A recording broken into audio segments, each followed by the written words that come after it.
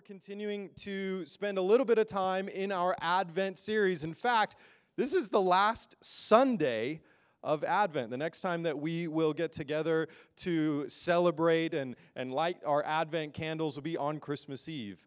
So you did hear Pastor Mark talk about that. We almost tried to make him talk about it twice. That just proves to you that your pastor wasn't paying 100% attention during announcement time today. Don't follow my example during that moment. Sorry about that. Today we are going to wrap up. You heard Ayla and Pax read about our fourth candle lighting today and lead us in prayer. Let me just give you a reminder if you haven't been with us so far, or if you don't have any idea what it means when we talk about Advent, why are we lighting candles?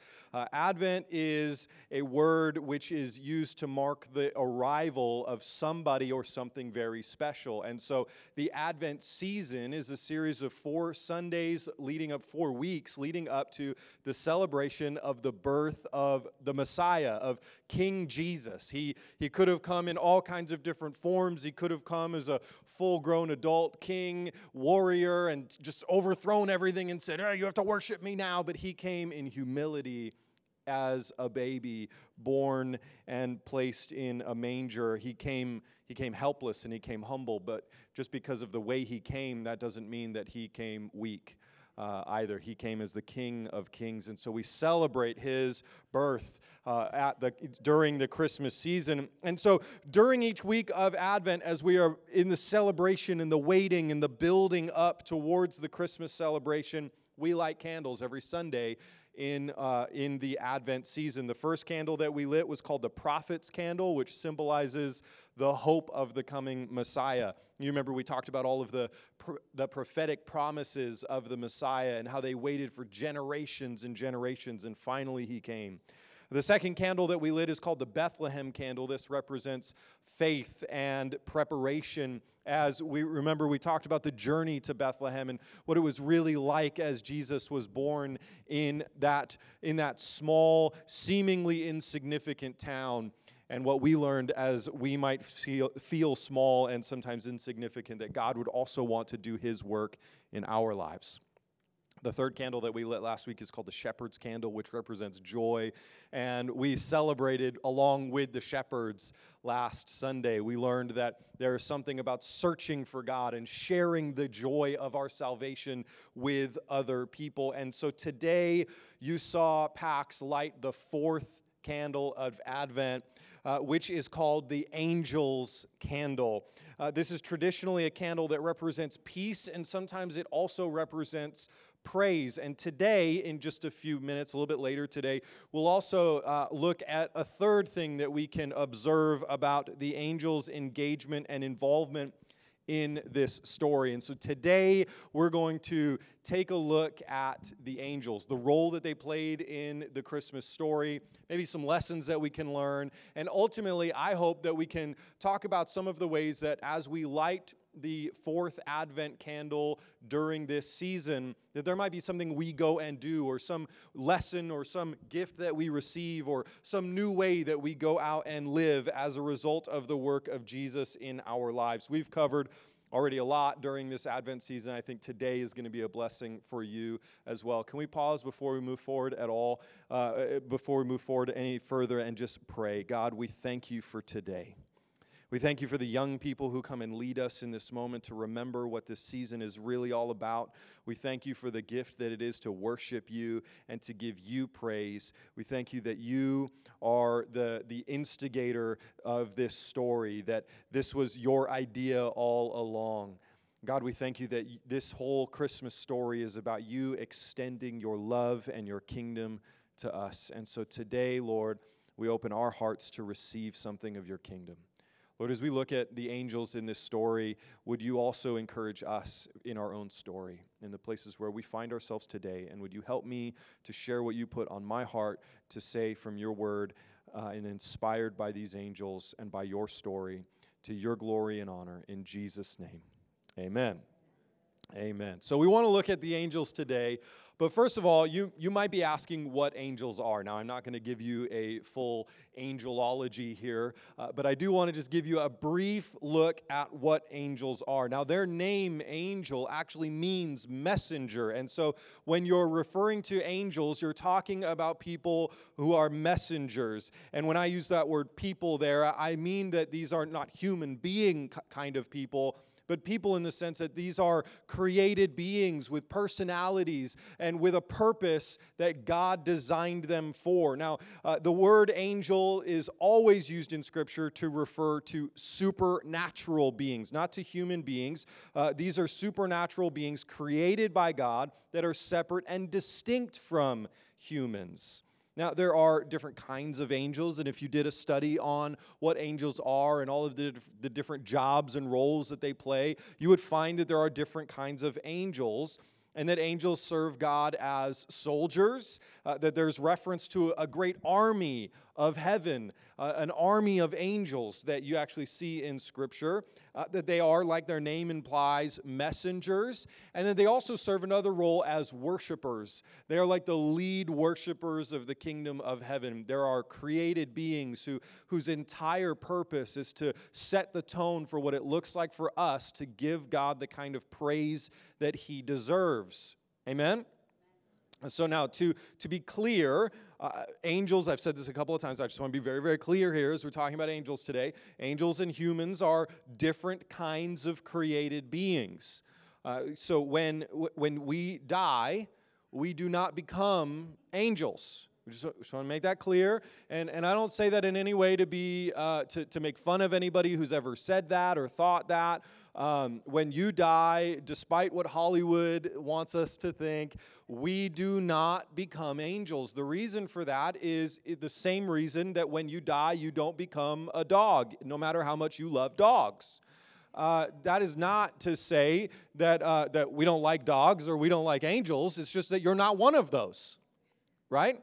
So you can't become a different kind of created being. You will be given a new body, but it will not be that you'll become an angel. In fact, many people would argue that angels are created spiritual beings that don't have many of the attributes that God has given us. For example, angels don't have a physical body like you and I have a physical body. And we'll be given a new physical body. Nothing in Scripture would imply that we become something other than human after this season of our creation experience comes to an end.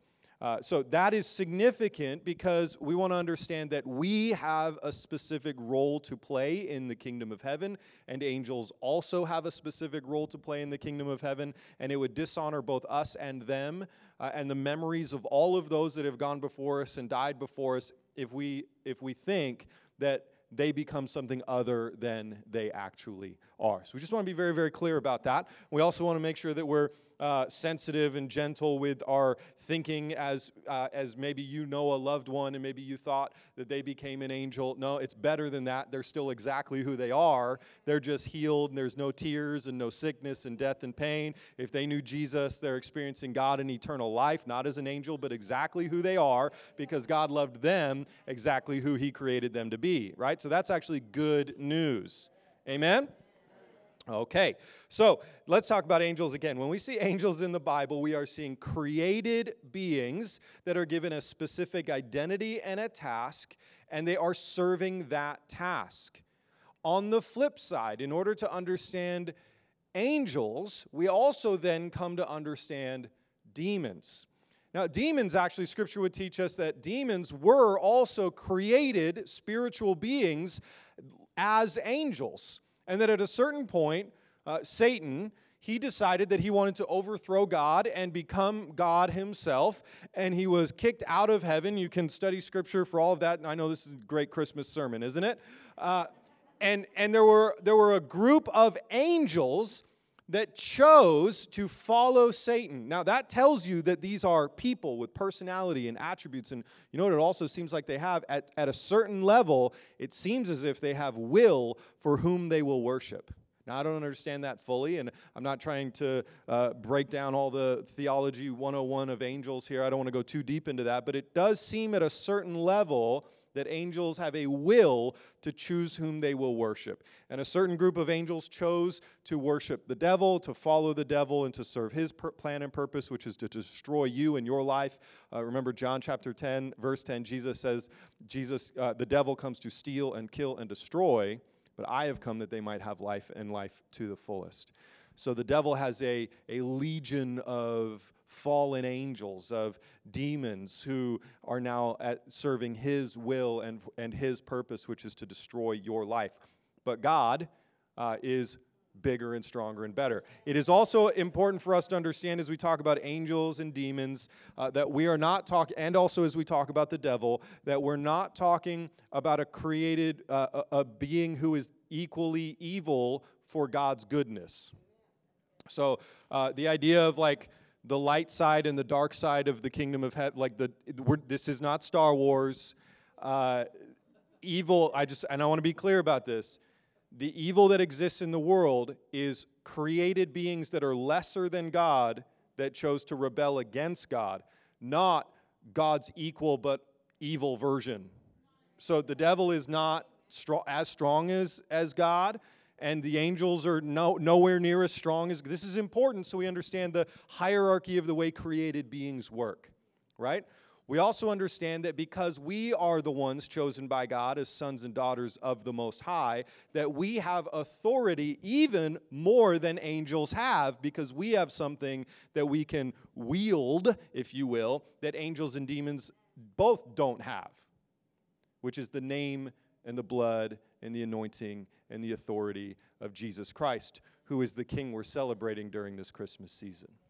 Right? So it's important that we understand these things, so we understand as we're talking about angels, we want to understand we're not talking about somebody's great-great-grandpa who got wings and came to send a message. We're talking about a created being specifically for this purpose, because God is a God of design and order.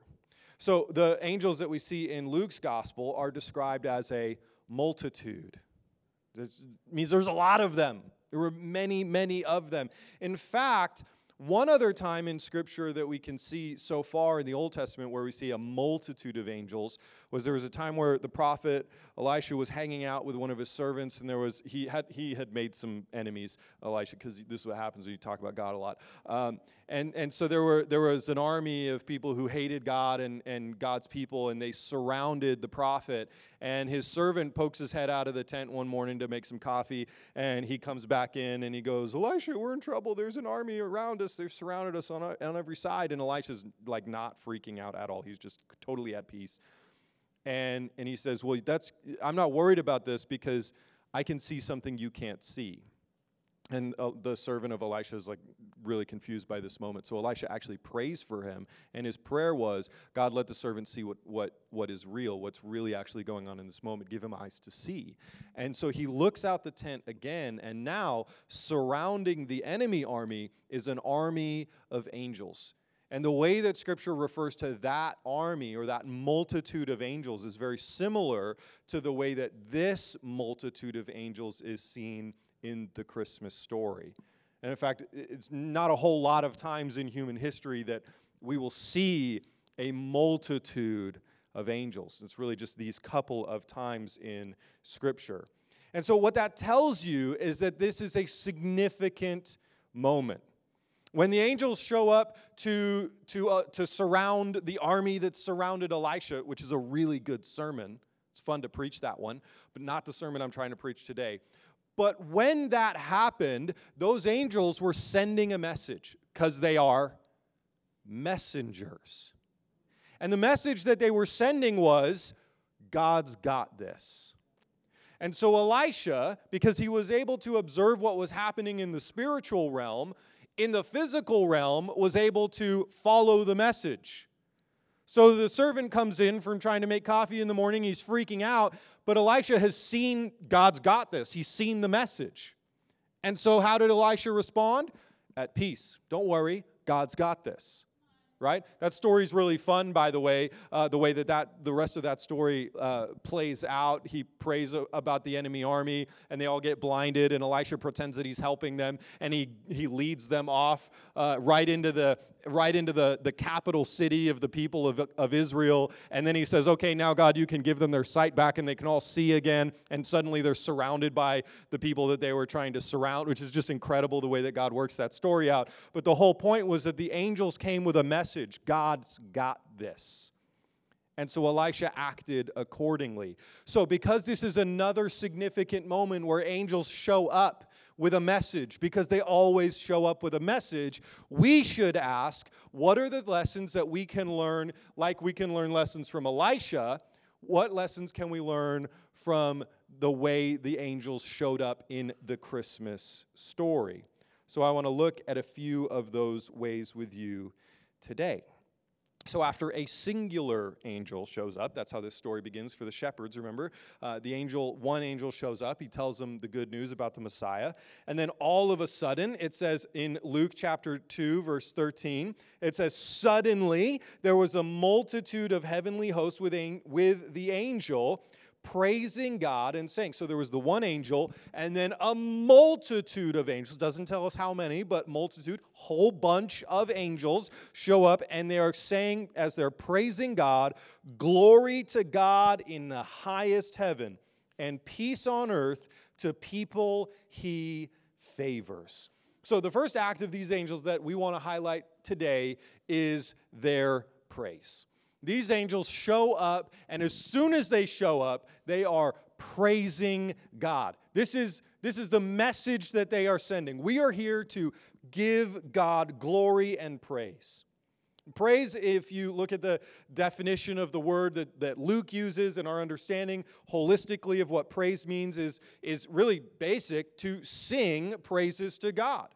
But then further, if you build that definition out a little bit more, the way we understand praise is that it's also an act of recommending something or somebody, right? I can go and write a recommendation for somebody to get a job, and I'm kind of writing the praise of their life. I was privileged to lead and officiate a funeral service recently, and we were talking about the eulogy that gets written. Maybe you've read a eulogy before, heard one read for you at a funeral service. And the word eulogy is actually rooted in the word that we get the same word praise. So when you read or write a eulogy, you're reading or writing the praise of a person's life, which is why in a eulogy they never said, well, she was a great person, and then for like 20 years she was a jerk, and then, we'll talk about all those details. No, they talk about, all of the praise, the good stuff, the blessing, and the greatness of this person's life. So we recommend, or to praise can also be linked to making a promise or a vow, or to honor, or this word that we really only use in the church world, to extol is another word to praise. It kind of means to lift somebody up, that we put this person up here and we extol them, we honor them, we lift them high up above every person in the room. Like you're paying them tons of compliments, right? So like if you go to a banquet in somebody's honor, that kind of entire function is an act of like extolling that person. It's probably a word you're never going to use in your normal life, but it does mean that we would praise. So what we see is that the idea of praise is not inherently bound to the object of praise. I can give you praise. I can praise a good idea. But of course, as Christians, as followers of Jesus, we would say the highest praise that we give is the praise that we give to God, right? And so in this case, the message of the Messiah instigated praise towards God. It was like it was the catalyst, the spark that lit a fire of praise. And consider that moment from the perspective of the multitude of angels. These guys have been around since the beginning, and they have watched humankind mess up royally a lot. And they have known, to whatever degree they knew, we don't fully understand, but they knew that there was a plan. That at some point God said, I'm working towards something. They would have known the Messiah plan. I think probably all along, to whatever degree they knew, all the details, I don't know, but they knew. And then they waited. And then they were sent on missions. And then the Old Testament reveals that they went to war against demonic forces on more than one occasion in heavenly realms. And they were busy, and they were waiting, and they were working, and they were watching. And then all of a sudden, after generations and generations, by the way, side note, we have no idea how time passes for angels. I know how it passes for us. Some of you are wishing that I would pass the time a little bit faster. I had a friend of mine who preached a sermon at high school for our alumni reunion at Desert Christian High School on Friday, and he started his message by saying, I've got a message for you today. It's 5 hours long, so buckle up. And none of them laughed. Yeah, I was preaching to high school kids. They don't appreciate those kinds of jokes. But consider this moment for the angels. We have no idea how time passes, how they experienced, and if they were in agony waiting for God to finally, or for mankind to finally figure it out and get their act together. But whatever it was like in their experience, there's something about this moment that seems to imply these guys are stoked, right? This one angel shows up to deliver a message, and you can almost get the impression that the multitude of angels are just standing there watching and waiting. Kind of get the idea, like these are warrior type created beings, right? Kind of get the impression that they're like, nudging each other aside and like kind of like racehorses ready to go. We're so excited about this moment. It's been years in the making for this moment. And then the one angel delivers the message, and suddenly now we get to sing the praise of God for the plan that we've been watching and waiting for Him to unfold for generations. It's finally happening. And they show up and they give God the highest praise. Right? Whew, this was a good praise party. And a bunch of shepherds who were standing there like, what is happening right now? Just overwhelmed, stunned. Have you ever seen somebody who like doesn't know how to react to a person who's very excited about something? Right? It's like that moment where somebody says, I love you so much, and the other person's not ready to respond the same way, so they're like, thanks. That's what this moment might have possibly been like. But the angels come as messengers, which means that their praise wasn't just for the sake of praising God. They've already been doing that. They're practiced praisers. Their praise was a message. Hey, we're setting the tone for what it should look like for you to respond when you see God do something good. And the thing we're praising God right now for is the goodest of all things. Right? So join us in our praise. The candle of Advent is a reminder and an invitation to join the angels in the highest praise. Look, I'm not interested in telling you can't praise your favorite sports team or praise the person that you're in love with or praise your children when they get an A on that test. All that stuff, right? Praise that stuff. That's great. Enjoy life. You were designed to enjoy the world that we live in, but you were designed first and foremost to give the highest praise to God. Amen?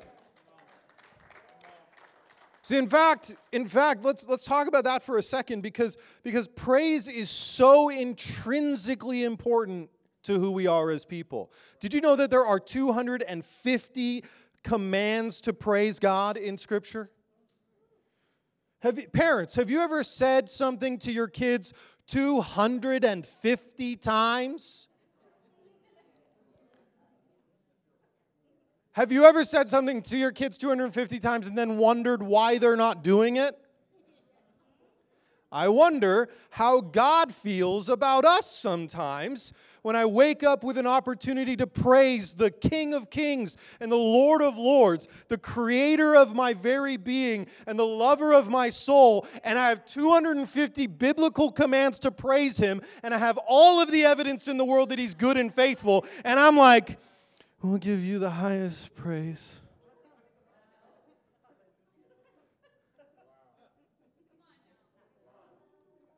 Merry Christmas, everybody. Psalm 100 verse 4 says, we enter his gates with thanksgiving and his courts with praise. Listen to this. This is a command. Give thanks to him and bless his name. This is how we engage God. How we enter his presence is through praise.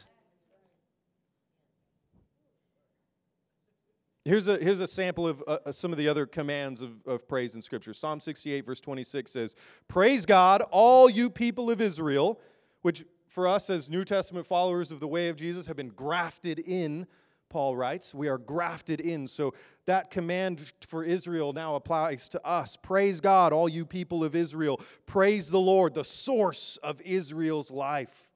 1 Chronicles 16, 8 through 10 says, give thanks to the Lord and proclaim. That's a verbal. You can't proclaim in your brain. You have to proclaim through your mouth. Proclaim his greatness. Let the whole world know what he has done, which is easier than it's ever been for us before. You could praise and let the whole world know what he has done. Sing to him, though, not just with your thumbs, but with your mouth. Yes, sing his praise. I love that, by the way.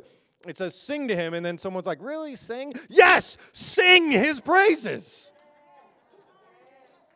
Tell everyone about his wonderful deeds. Exult in his holy name. Rejoice, you who worship the Lord. And Psalm 147, verse 1 says, praise the Lord. How good to sing praises to our God. How delightful and how fitting. Yeah, that's that comfy sweater that you wear in the wintertime. How fitting. It's a perfect fit. It's like designed exactly for you, praise. It's more than simply a simple command. I think it's written into the very fiber of who we are in the world. Just think about the power of music in the world. Right? Think about when that song comes on. That reminds you of the person that you love, right? On the flip side, think about that song that reminds you of that person that you don't love that very much and all that, right? Think about that song that came out the year you graduated high school and everyone was singing it. There was, your graduation song and all of the nostalgia that comes back into your mind when that band plays on the radio or on your Spotify playlist. It's like the nostalgia playlist of the song that was like your first date or, when you got your first job. Here was kind of the soundtrack of my first season as a person who was making some money, and that music makes me feel a certain thing. Music has power. There's something about a God who created mankind and all of creation with the power of his voice. That something about sound waves has always, and by the way, there's been scientific studies about this, that actually at the fiber of our being, at the very core of who we are, like on the smallest level of atoms, if you actually examine those, they actually look exactly like a sound wave. Which makes a lot of sense when you consider that God spoke and God spoke and there was light and life and sound. And so part of the way that we express life is through music. Yeah? So music is one of the most powerful things in the world. And I think we should be really good at using it to turn that back around onto God in praise. We were at our very core designed to praise God. I love Psalm 148, starting in verse 1 that says, praise the Lord from the heavens, praise him from the skies, praise him all his angels, praise him all the armies of heaven, praise him sun and moon, praise him all you twinkling stars, praise him skies above, praise him vapors high above the clouds. Let every created thing give praise to the Lord, for he issued his commands and they came into being. We were designed to give God praise. This is why when that dude tells Jesus, hey, tell all these people to stop worshiping you, when he's during the triumphal entry, he saying, God, these people are embarrassing themselves. Tell them to shut up. And Jesus says, if they're quiet, the rocks would cry out. Because this moment was so pregnant with a need to praise God that if humans don't do it, creation itself will praise me. right? We were designed to give God praise. So the angels show up and do exactly what we were created to do. We don't share everything with angels, but we share this. We were created to praise God. So the angels who were created model the appropriate response. At Life Church, we say this every now and then. You've heard us say this, that at Life Church, we say free people worship. Right? Because we believe that this is a natural response to God's goodness. And what was his goodness? Well, he woke you up today. Is that not enough? He did a couple of other things for you. You know, the Jesus story continues, and he dies for you, and he rose from the dead on the third day for you. So praise is the natural response. Praise it has a significant portion to the joy of eternal life. In fact, I love what A.W. Tozer wrote once. He said, I can safely say, on the authority of all that is revealed in the Word of God, that any man or woman on this earth who is bored or turned off by worship is not ready for heaven.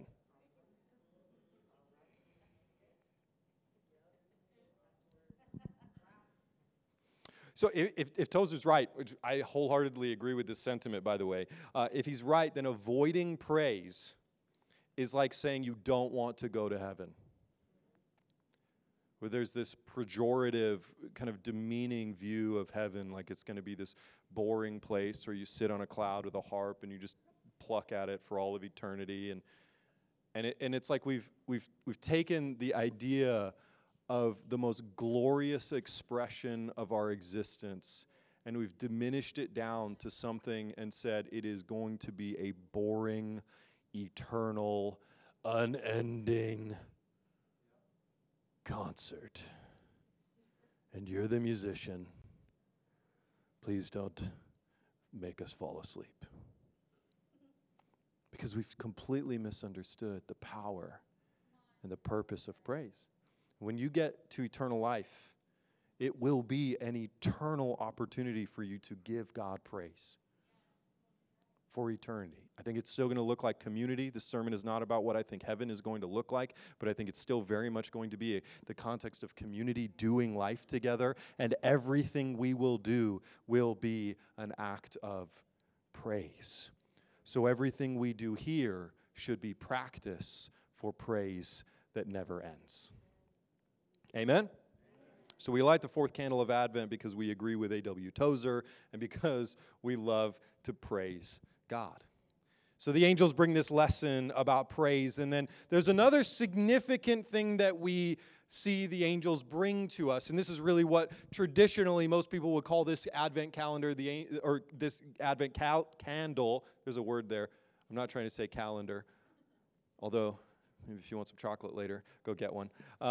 But we light the fourth candle of Advent to celebrate the peace that the angels bring, right? The angels come and they bring peace. In fact, every single time we see them encounter human beings, there's something of a bit of peace that they bring. Just think about the texts that we've covered so far as we've studied the Christmas story. In Luke 1:13, the angel visits Zechariah and says, "Do not be afraid, Zechariah." Why did he say that? Because he was afraid. Right? Your prayer has been heard. Your wife Elizabeth will bear you a son and will name him John. In Luke 1:30 and 31, the angel visits Mary and says, "Do not be afraid, Mary, for you have found favor with God." Matthew 1:18 through 21, the angel visits Joseph in a dream and says, "Joseph, son of David, do not be afraid to take Mary as your wife." Why would he say it? Because he was afraid to take Mary as his wife.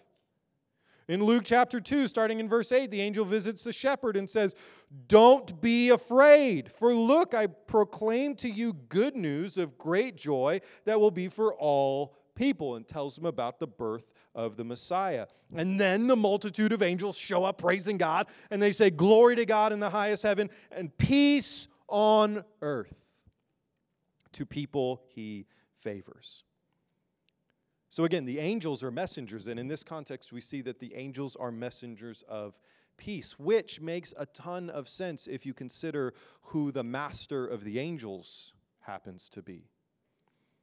There's a prophecy about the Messiah that we call Jesus in Isaiah chapter 9, verse 6, which says, "For a child will be born for us, a son will be given to us, and the government will be on his shoulders. He will be named Wonderful Counselor, Mighty God, Eternal Father, Prince of Peace." So angels who are created for the purpose of praising and serving God and delivering his messages wherever they would send him, they are like ambassadors for the Prince of Peace. An ambassador is a person who is given authority by a king or a queen to go into another land and deliver whatever messages or to represent that kingly authority, that royal authority in the land where they go. That's the job of an ambassador. And so angels, you could say, are ambassadors of the Prince of Peace because they bring peace wherever they go. Except the moments where they fight demons, then they bring some warfare, and then when God wins, then they bring peace. Right? Because they're going to represent their master. And if Jesus is also our master, if he's not just a guy that we want to buy some eternal fire insurance from, but if he's actually the master of our lives, then we also carry the message of the Prince of Peace. Paul says it in 2 Corinthians 5, starting in verse 9. He says, "God was reconciling the world to himself, not counting their trespasses against them, and he has committed the message of reconciliation to us. Therefore, we are ambassadors for Christ. Since God is making his appeal through us, we plead on Christ's behalf, be reconciled to God." That's like us being told to go around the world and say to people, be at peace with God. Why can we say that? Because we have peace. We light the fourth candle of Advent to remember that God has extended his peace to each of us, and to take up the message of peace and share it with others. So the angels show us and they model for us praising God and delivering a message of peace. And then third, the angels also point us to God's favor. Listen again to what the angels sing in their praise to God. They say, "Glory to God in highest heaven, and peace on earth to people he favors." That's an interesting word that I think we gloss over a lot when we share the Christmas story. They point to this specific group of people whom God favors. And those are the people that he would say, those people, the people he favors, they will receive God's peace. So the question is, what does it mean for God to favor someone? Well, favor means goodwill, kind intentions, delight, will, or choice. I choose you. I favor you above every other person in the whole world. I favor Sharon. She's my favorite. I favor her. Yeah, that's right. I don't know why that got, that was a very weird applause.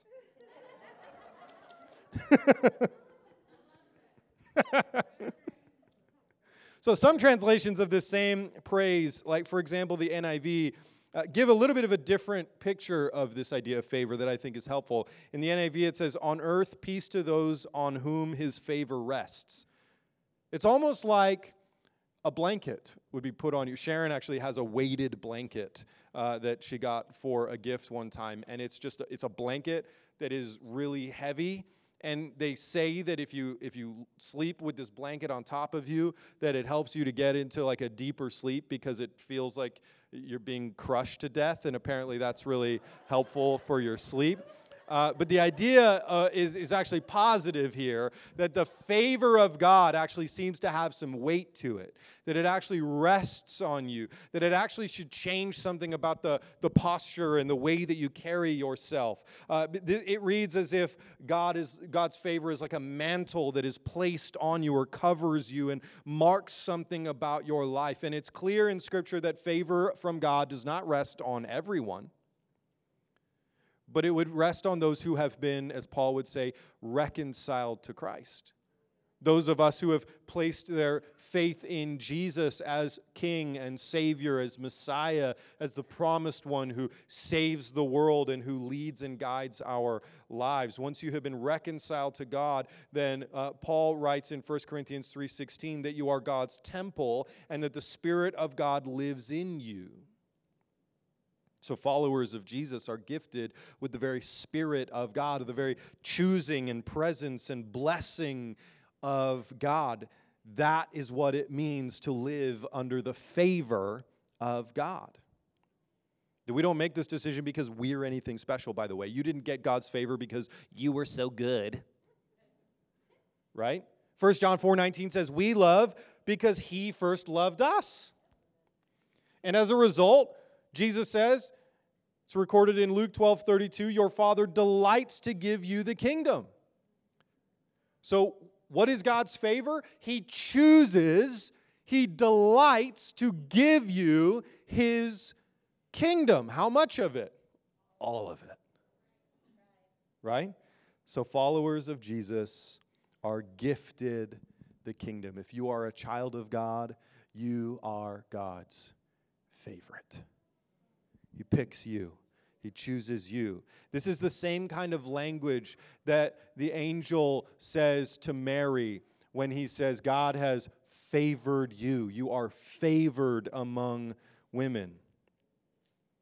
And then because of the story of Jesus in its completion, its fullness, we all have God saying the same thing to us. You are favored. You are God's favorite. And then the blessing of God's favor is peace. Which sounds like the best Christmas gift that you could possibly get in 2021.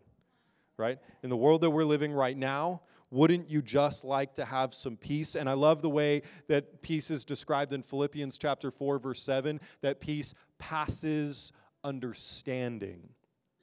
Peace is the it doesn't make sense. It's hard to talk about when you say peace passes understanding, except that you would be a person of peace if when everything around you is chaotic and everybody around you is being triggered and you stay calm.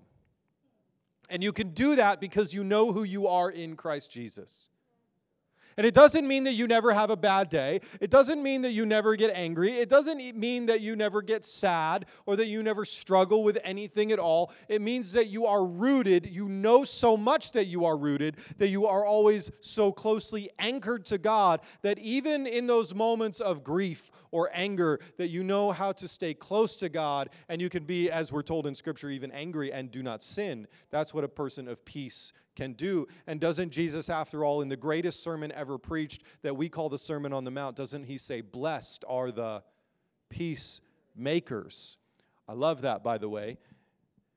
We're not just saying blessed are those who are at peace, but blessed are those who make peace in the world, which sometimes feels like really, really hard work.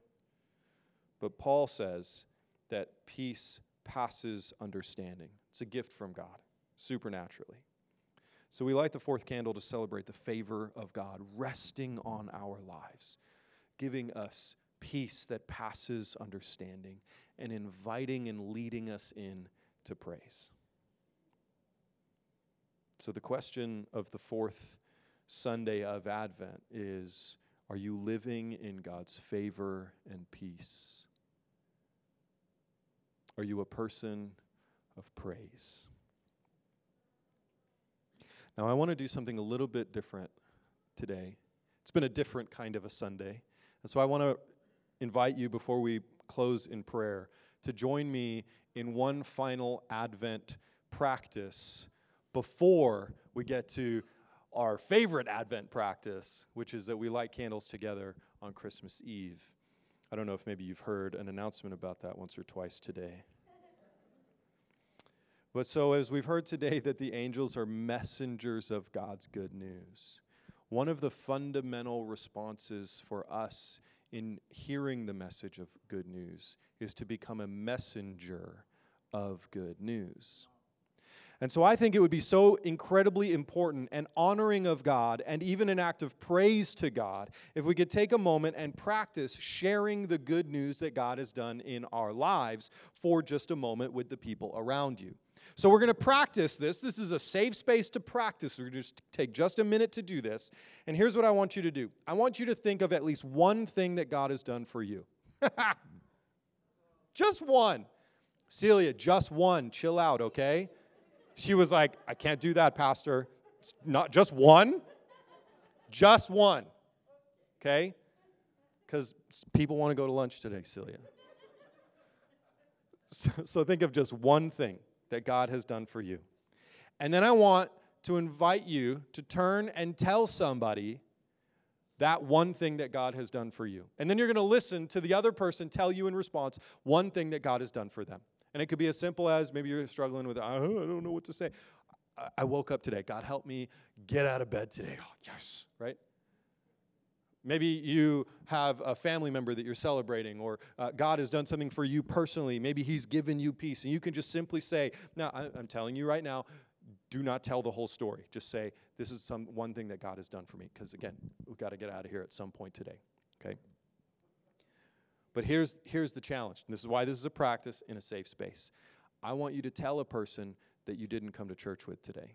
Just one thing that God has done for you. Now, this might be a great opportunity for you to say, hello, my name is, and then you tell them your name, and then you listen to them say their name, and you might find out that you meet a brand new friend today, right? You might also find out that you're telling the name of a person whose name you actually already know, but because they're wearing a mask that maybe, maybe you're just finding out today that you already knew them. So be gracious with that, but find out who they are and all of that. Now, I just want to encourage you, please, at Life Church, we are practicing being a good neighbor. There are plenty of people in this room who would prefer that you wear a mask, so I'm just going to ask you, for the sake of being a good neighbor during this practice, please put a mask on, just so that everyone, we can guarantee, will feel comfortable with this practice.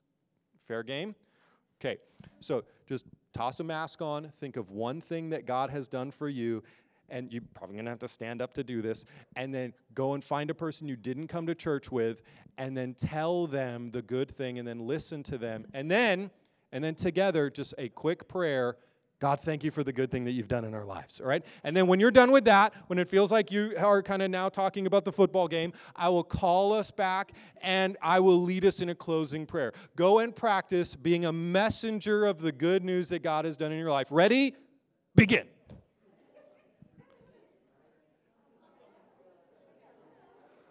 Awesome.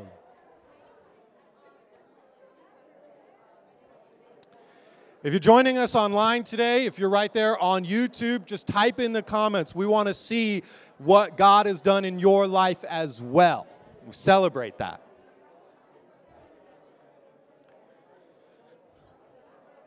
Love it.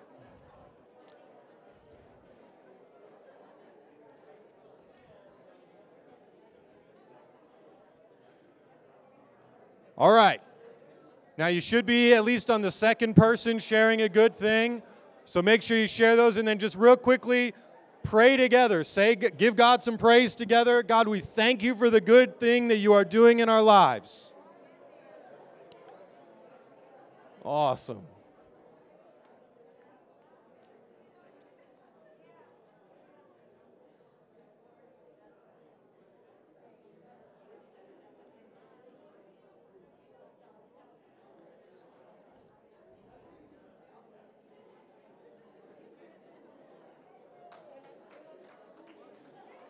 Love it.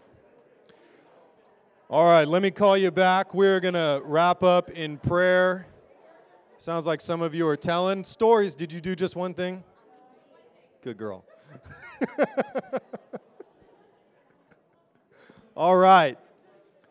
Now, this has been our practice as well during this series. We are going to conclude this time in the Word by praying the same prayer that Paxton and Ayla led us in this morning as they were lighting the fourth candle. Would you join me as we conclude our time together today, as we come together to pray and we say, God, thank you for sending your Son, Jesus, to be the Savior of the world.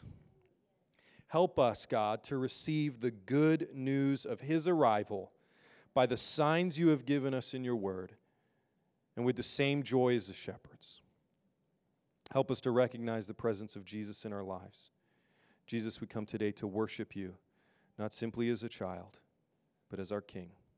In Jesus' name we pray. Amen. Amen. Amen. All right.